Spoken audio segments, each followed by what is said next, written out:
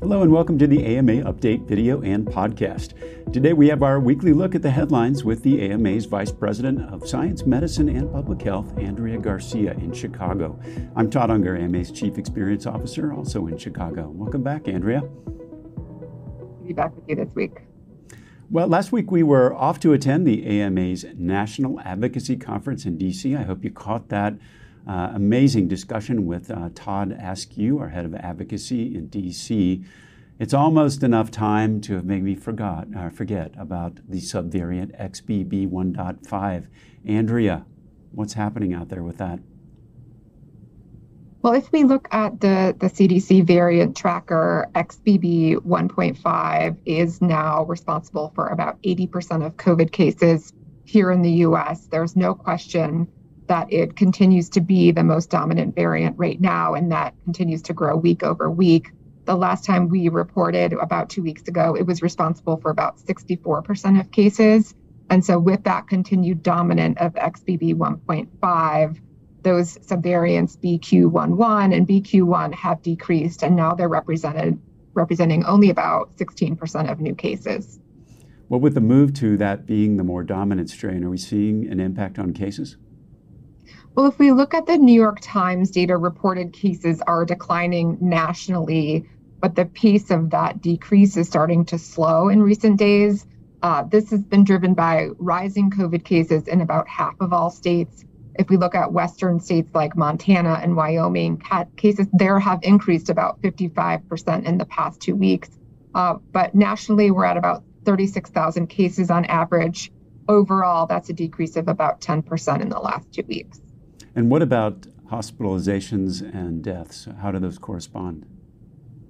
So on average, we're seeing about 28,800 people hospitalized with COVID daily. That's a decrease of about 5% over the last 2 weeks. And hospitalizations have increased in many parts of the West, where cases are also increasing.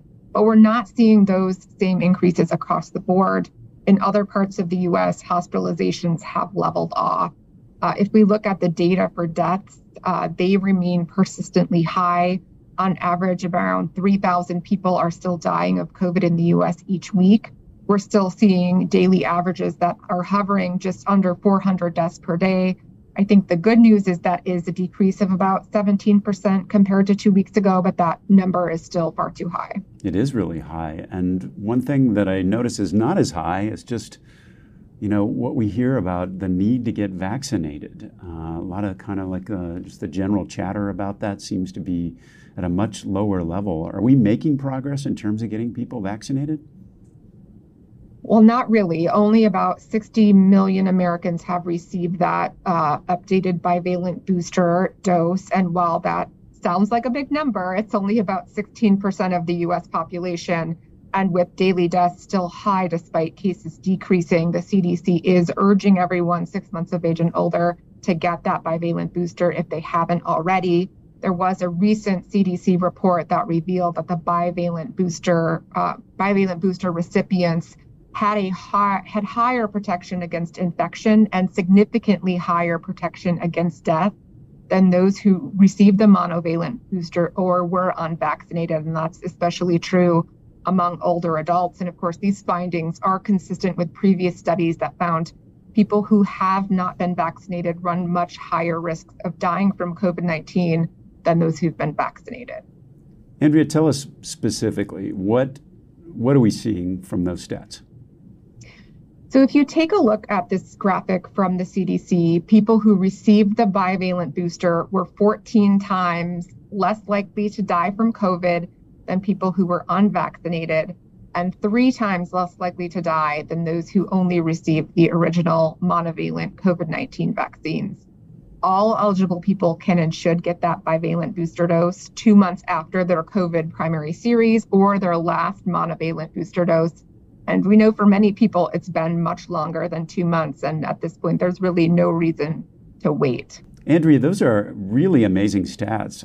14 times less likely to die than being unvaccinated, 3 times less likely than if you just receive the original shot but not the boosters. Really important. And Now there's even more reason to avoid COVID. We've got some evidence that it can also lead to heart complications. Tell us more about those findings.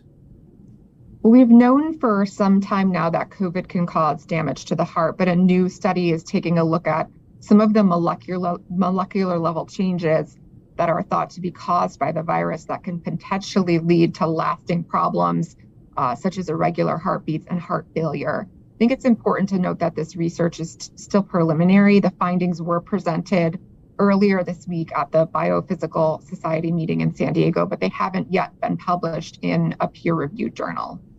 Tell us a little bit more about how that particular study was conducted.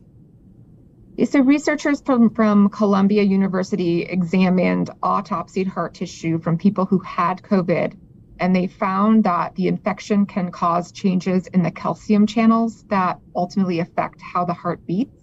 And it can also trigger inflammation and oxidative stress in the heart. To study the changes further, a mouse model was utilized, and the patterns observed were consistent with the changes observed in human hearts. The study was small, and the next step would be to conduct the research on a larger scale. But the message from researchers to physicians is that doctors should be aware of changes related to the heart due to COVID-19 infections and should be looking for those changes. The researchers hope that this study leads to increased awareness and eventually treatments for those whose hearts have been damaged by COVID infections. Andrea, can getting vaccinated help with that situation? Now, there's actually another new study that was published this week in the Journal of the American College of Cardiology. It suggests that vaccination may protect against major cardiovascular events like heart attacks and strokes that are associated with COVID. And that study analyzed data from nearly 2 million people in the National COVID Cohort Collaborative Database. Around 218,000 people had received at least one dose of an mRNA vaccine or the J&J vaccine.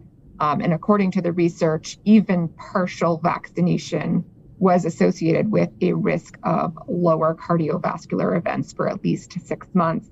More research is going to be needed to confirm whether COVID vaccination reduces the risk of these cardiovascular events, but this provides good evidence and another good reason to get vaccinated.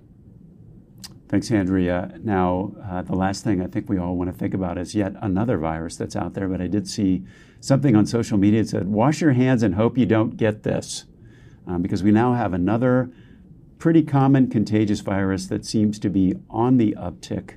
What do we need to know? Well, you're probably talking about norovirus, which, as you mentioned, is highly contagious. Sometimes it's referred to as stomach flu, but it's not actually related to the influenza virus. And according to the CDC, norovirus is rising nationwide. It appears to be at a seasonal high. The average percent of norovirus tests coming back positive is at about 17%, which is higher than at any point it was in 2022. And here in the Midwest, we've really had the highest average of test positivity in the nation. Good reason that I don't touch anything. What are the symptoms? I think we can guess that. And how do you treat norovirus?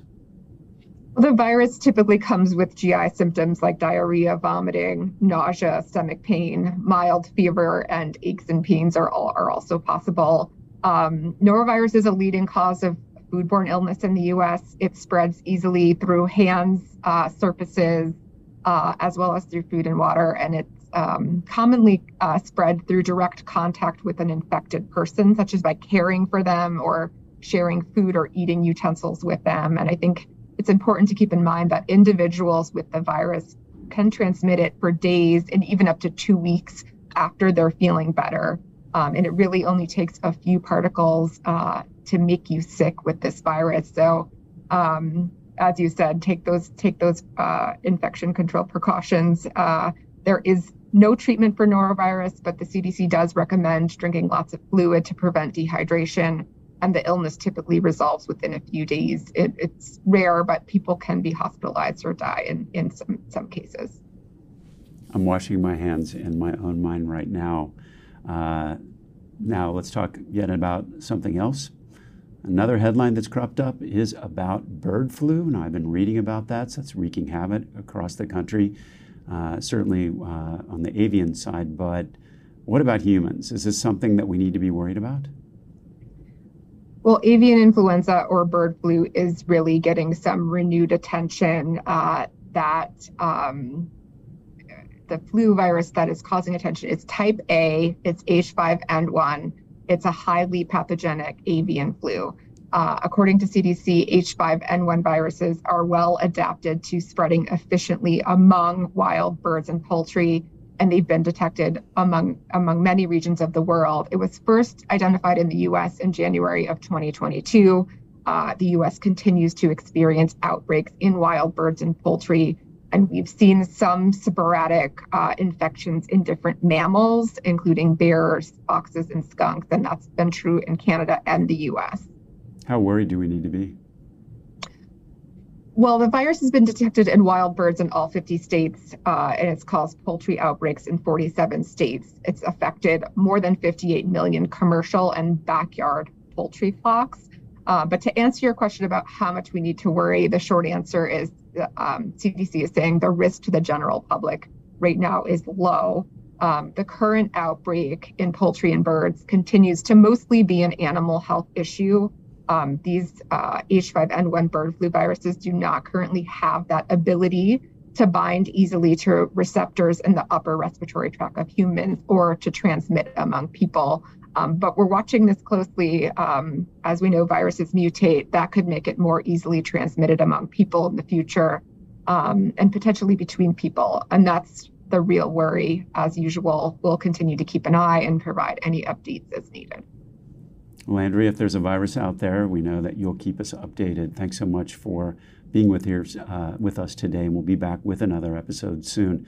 You can find all our videos and podcasts at ama-assn.org/podcasts.